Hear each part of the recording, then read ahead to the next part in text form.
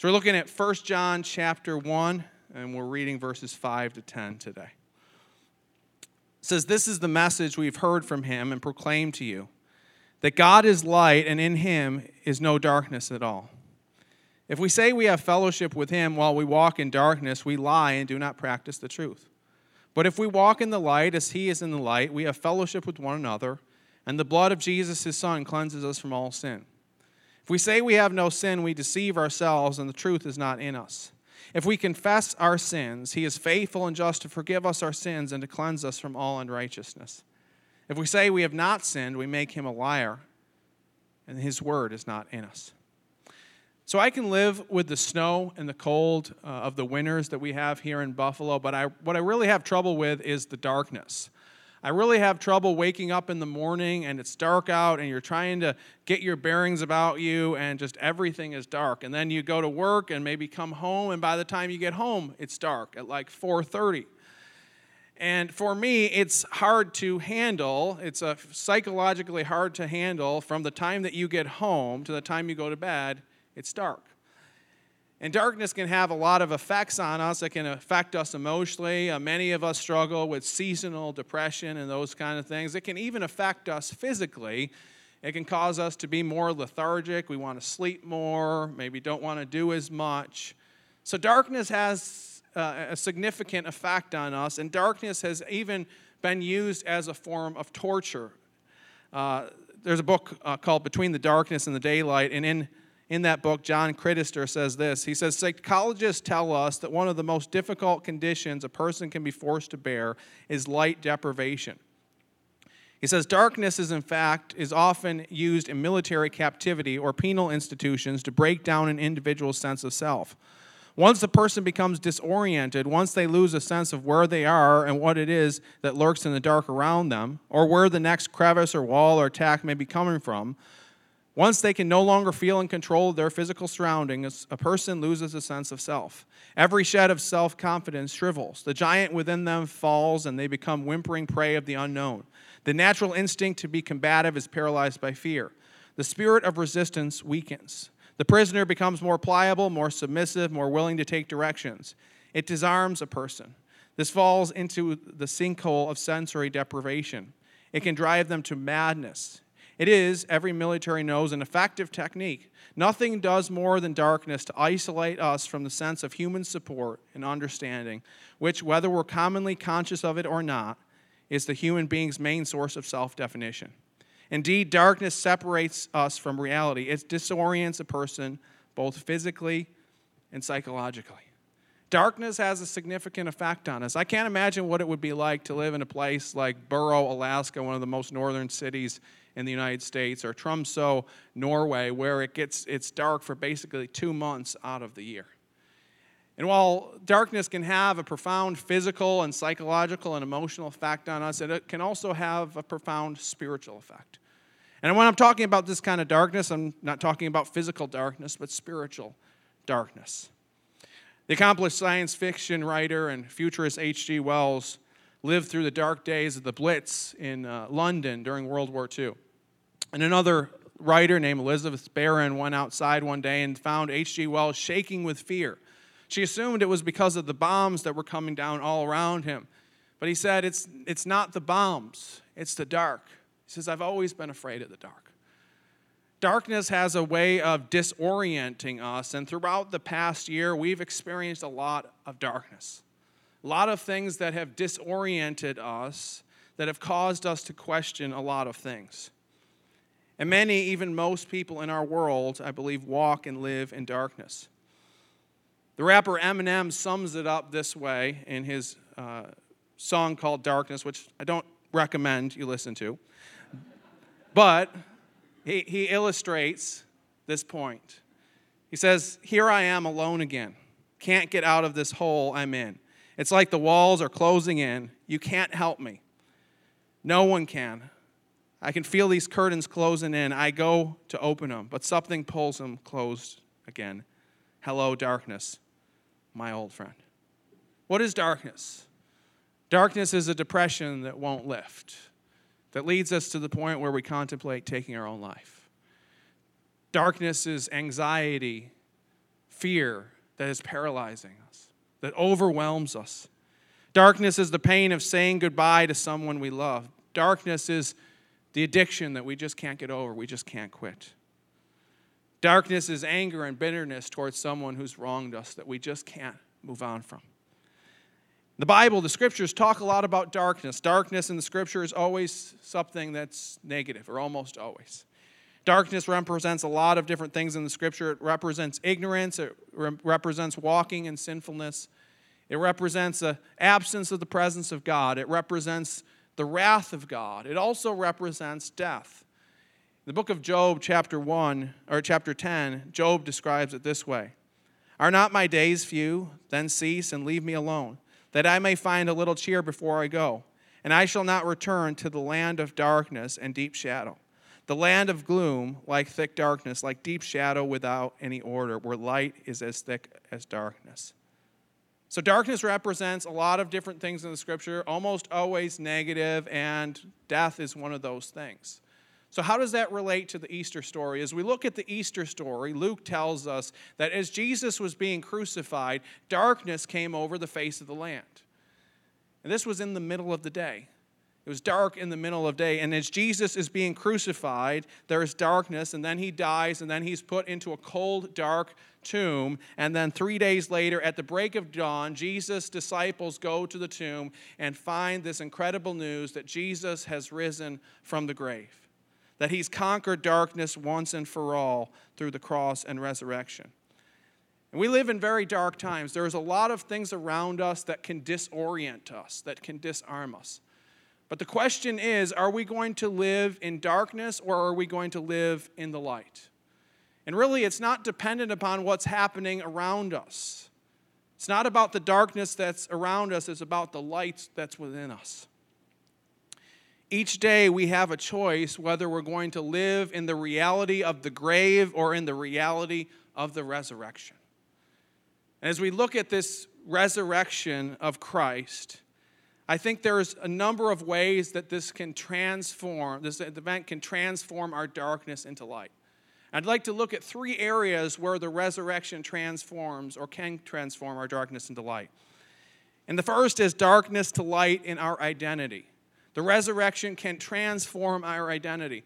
One of the biggest questions that we ask as human beings is the question, who am I?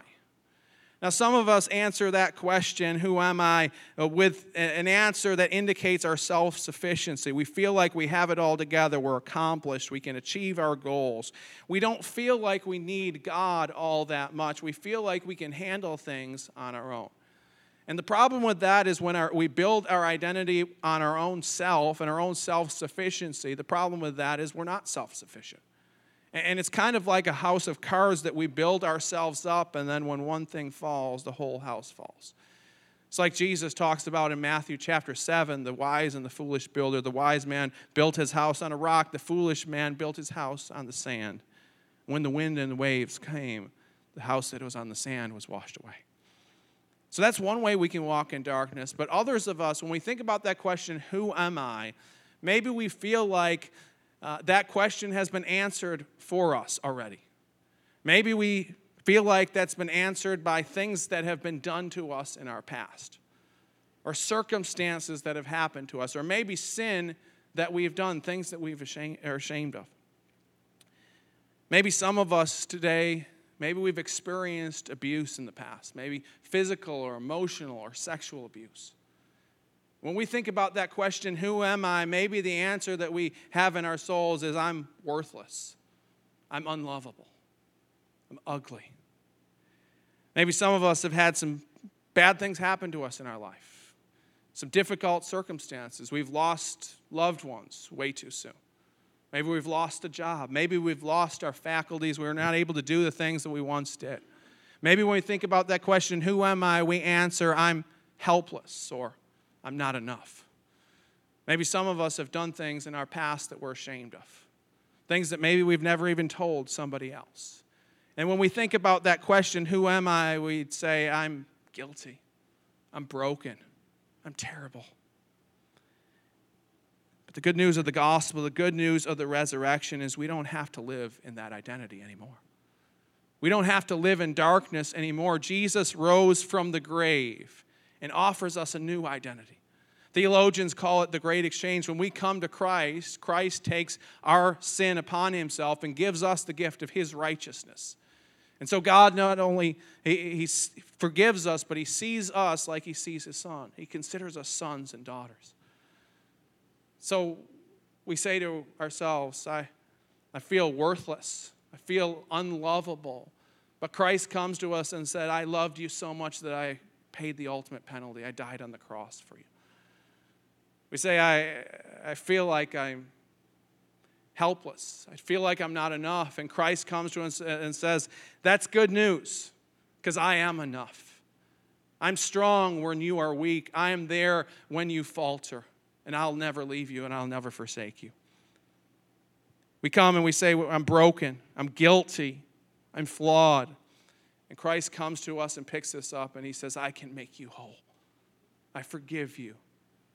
I've made you a son. I've made you a daughter of the King. The resurrection transforms our identity. We don't have to live in darkness any longer. And when we walk in darkness related to our identity, we're living in the grave. We're living based upon who we were rather than the reality of the resurrection, who Christ has made us to be. And so we don't need to walk in darkness any longer when it comes to our identity. But the second way that the resurrection transforms our darkness to light is in terms of our morality. It says in the book of Romans, chapter 13, 12 to 14, the night is far gone, the day is at hand. So then let us cast off the works of darkness and put on the armor of light. Let us walk properly as in the daytime, not in orgies and drunkenness, not in sexual immorality and sensuality, not in quarreling and jealousy, but put on the Lord Jesus Christ and make no provision for the flesh to gratify its desires.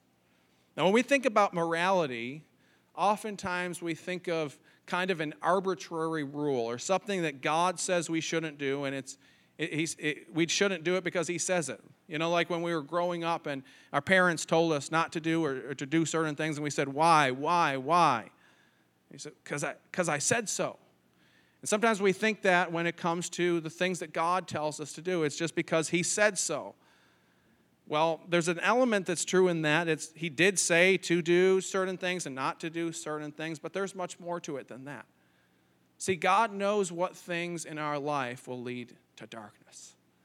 He knows that when we engage in sin, things that are outside the bounds of what he's told us to do, it leads to more and more darkness. And he tells us to do certain things and not to do certain things, not because he wants to restrict us, not because he wants to take joy from us, but because he wants us to experience joy. He wants us to live life in the light. He wants us to live life the way that he intended it for it to be lived. But when we live in sin, we live in darkness, and it overtakes the goodness that God has in store for us. Steve Farrar sums it up well this way: sin will take you farther than you want to go, keep you longer than you want to stay, and cost you more than you're willing to pay. Sin takes from us, it leads us into more darkness, and the only way to light, is by following God's word and God's will.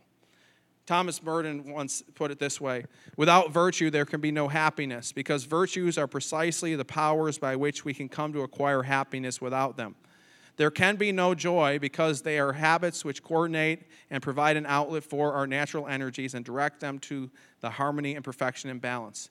The unity of our nature with itself and with God, which must in the end constitute our everlasting peace. In other words, God wants us to find joy in him. And our bent as human beings, each and every one of us, have this proclivity to sin. We talked about it at Good Friday. We have this tendency to choose the robber over the king, to choose things that are going to steal our joy, that are going to take things from us rather than to follow the king who's given everything to us. So how can we walk in darkness when it comes to our morality? There's two ways. 1 John describes the first way. We can say that we don't have any sin. And John says if we say we don't have any sin, we deceive ourselves and the truth is not in us. Doesn't matter who we are. It doesn't matter how far we progressed in godliness. All of us fall short of the glory of God. And I've met people who, basically if you would meet them, you'd assume they're trying out to be part of the Trinity. They feel like they have it all together. They feel like they don't have anything they need to work on any longer. John says, if you say you don't have any sin, you're deceiving yourself. The truth is not in you. So that's the first way we can walk as darkness, is to pretend like we don't have any sin, ignore our sin. The second way is by living in unrepentant sin, just by living in darkness, choosing to live that lifestyle. We know that what we should do, and yet we don't do it.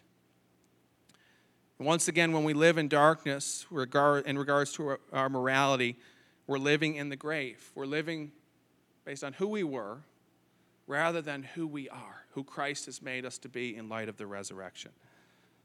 So the third way that the resurrection transforms our darkness to light is in terms of our future. This last year, we've seen a lot of different research about different things, specifically a lot related to COVID-19. And it's funny how you'll have a researcher say one thing one day and then the next day say something else, and you don't know what to believe. But there's one thing that researchers are agreed upon. 100% of researchers agree that 100 out of every 100 people, 100% of people will die. Each and every one of us. That's an encouraging thought, right? Have a great day. But how do we deal with that? How do we deal with our mortality, the fact that each and every one of us, everybody that we know, everyone that we love, will one day end up in the grave? Well, Paul talks about this, and he talks about a way that we can live in darkness in this regard, regarding our future. And he describes it in 1 Corinthians chapter 15, verse 32.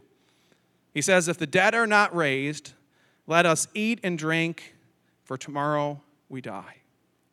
If we live in darkness regarding our future, we only live for today. We can only see today because there's no tomorrow. There's no hope of tomorrow. We become hedonists, living for the moment, living for pleasure. The comedian and actor Russell Brand once said this: my fear of atheism is that if there is nothing else, if this is all there is, the material, the mechanical, then why not individualism? Then why not materialism? Then why not humanitarianism? Then why humanitarianism? It feels good because it's nice to be nice to people. But for me, without some sense of a deeper truth, for me, there's only hedonism. There's only indulgence. If we believe that our ultimate future is the grave, then why would we love those around us? At least when it comes to sacrificial love. Things that cost us, that we're never going to be repaid for. Why would we do things that require sacrifice? Also, more importantly, why would we have peace? Why would we have joy? Because our end is the grave. We have an expiration date. Yet praise the Lord that at the dawn of the resurrection, death was defeated. And for those of us who are believers, we don't have to live in darkness regarding our future. We can live in the hope of the glorious resurrection. The same God who raised Jesus from the grave will one day raise us from the grave, and darkness will not win. And for those of us who are believers in Christ, God has an incredible future for us, a future that's beyond compare, a future that none of us can even fathom or imagine. You go back to this image of light and darkness, and the world began in darkness. It says that the Spirit of God was hovering over the waters, and darkness was over the face of the deep. And then God spoke, and he said, let there be light, and there was light, and the light was good. Remember that? And God brought light into the world, but again and again, mankind chose darkness. They chose the robber over the king. They chose darkness over the light. We all choose darkness over the light, and then God brought light to humanity. He was the light of the world. He came to the world, and yet darkness seemed to overtake him in the cross. Darkness reared its ugly head, but then 3 days later, he rose again from the grave, conquering sin and death once and for all, proclaiming hope and life to all. Then he called people, men, women, boys, and girls throughout history, through his gospel, out of darkness and into his light. And the future that God has in store for us is described in the book of Revelation as a future of light. Look at what it says in Revelation 22:3-5. No longer will there be anything accursed. But the throne of God and of the Lamb will be in it, and his servants will worship him. They will see his face, and his name will be on their foreheads. And night will be no more. They will need no light or lamp or sun, for the Lord God will be their light, and they will reign forever and ever.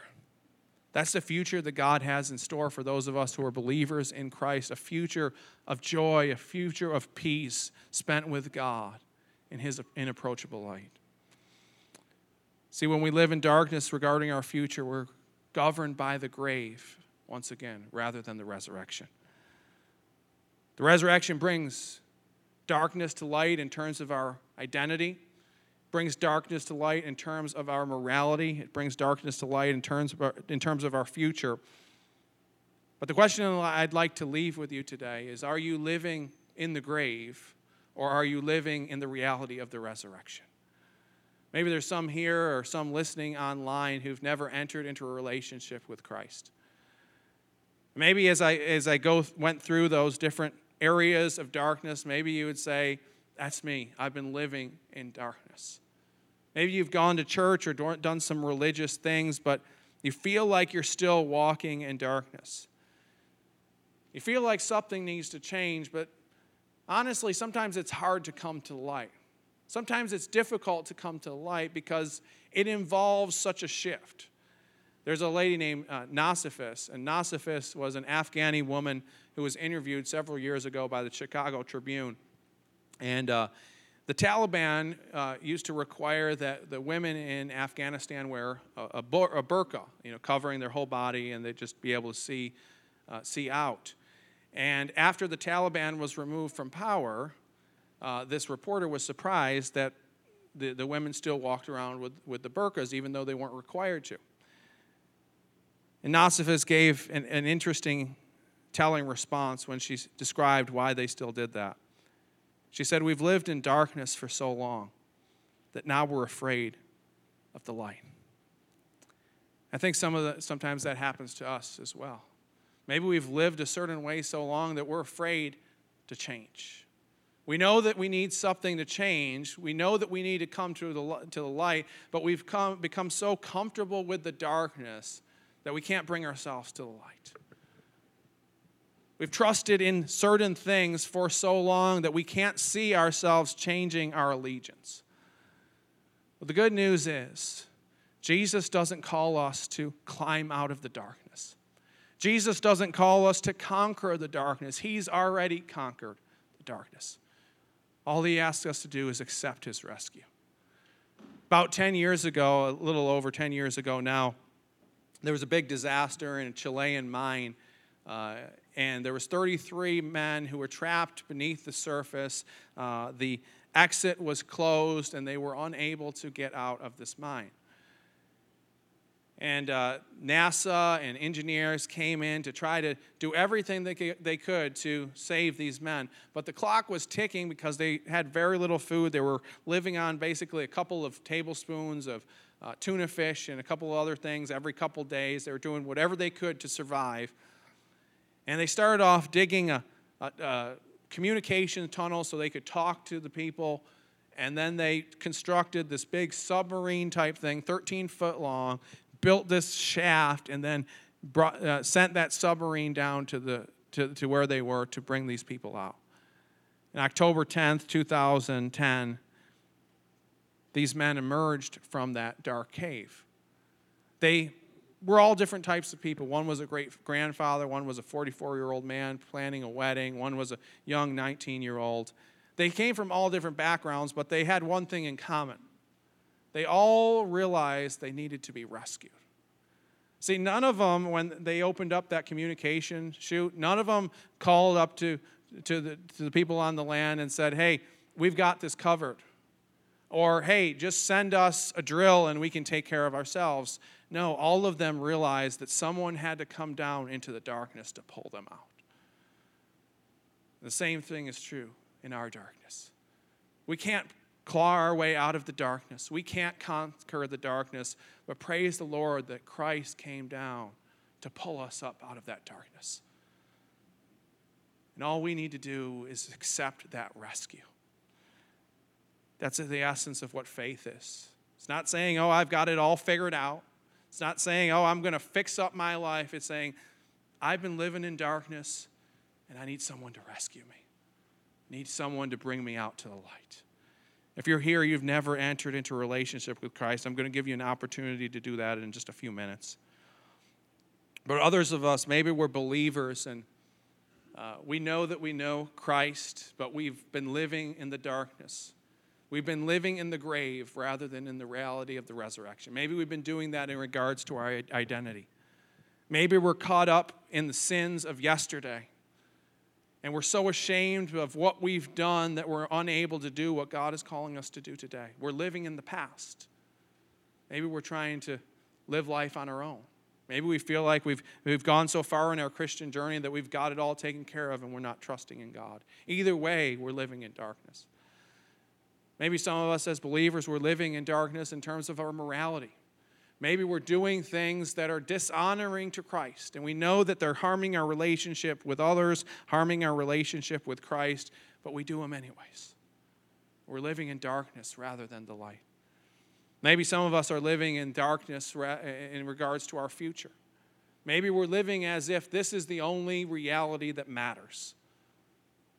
We're living a life of pleasure, just trying to fill ourselves up rather than to serve those around us, living in light of the reality of the resurrection.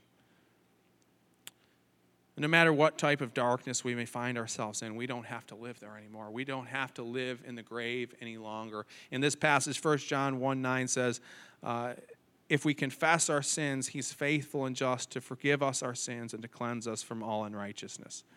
The same power that raised Jesus from the grave lives inside of us, and the resurrection changes everything. It doesn't matter what darkness is around us, only matters what darkness or what light is inside of us. And with Christ, we can live in hope. We can live with peace despite what's happening around us.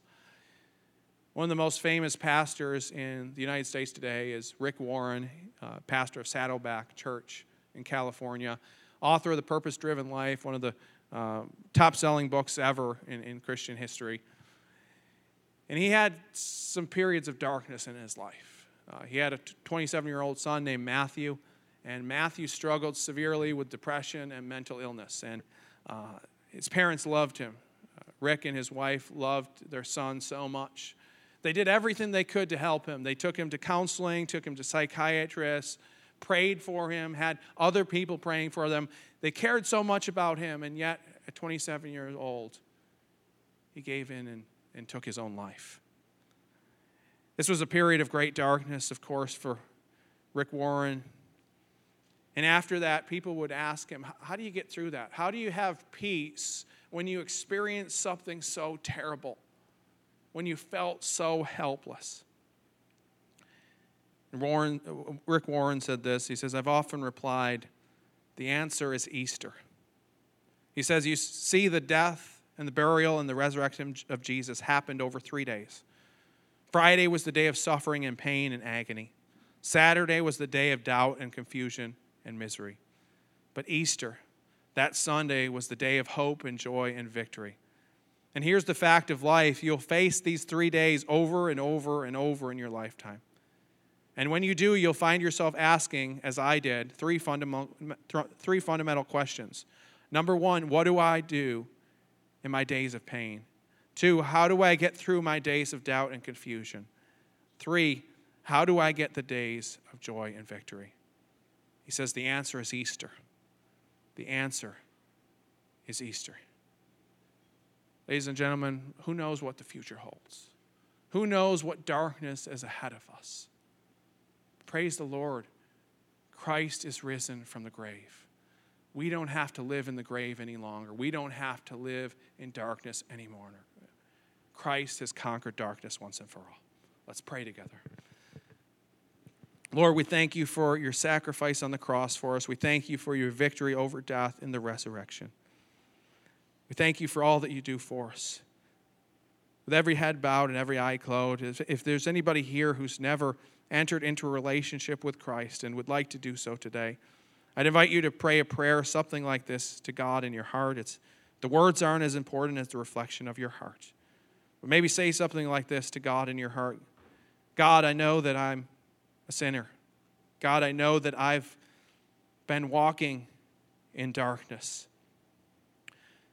But I believe that you died for me.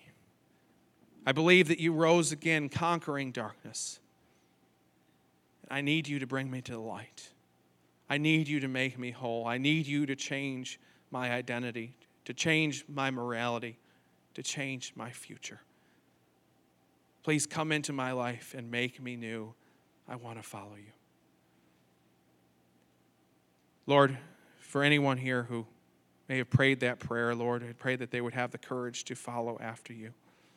Lord, for those who are believers in Christ, Lord, we all have this tendency to run back to the grave, to live in light of the grave rather than the resurrection. And Lord, on this Easter Sunday, may this event that happened over 2,000 years ago be a reminder that we need to run to your light. That there's no joy in the darkness, there's no hope in the grave, but all joy, peace, and power is found in your resurrection. Help us to live in that reality today. In Christ's name I pray. Amen.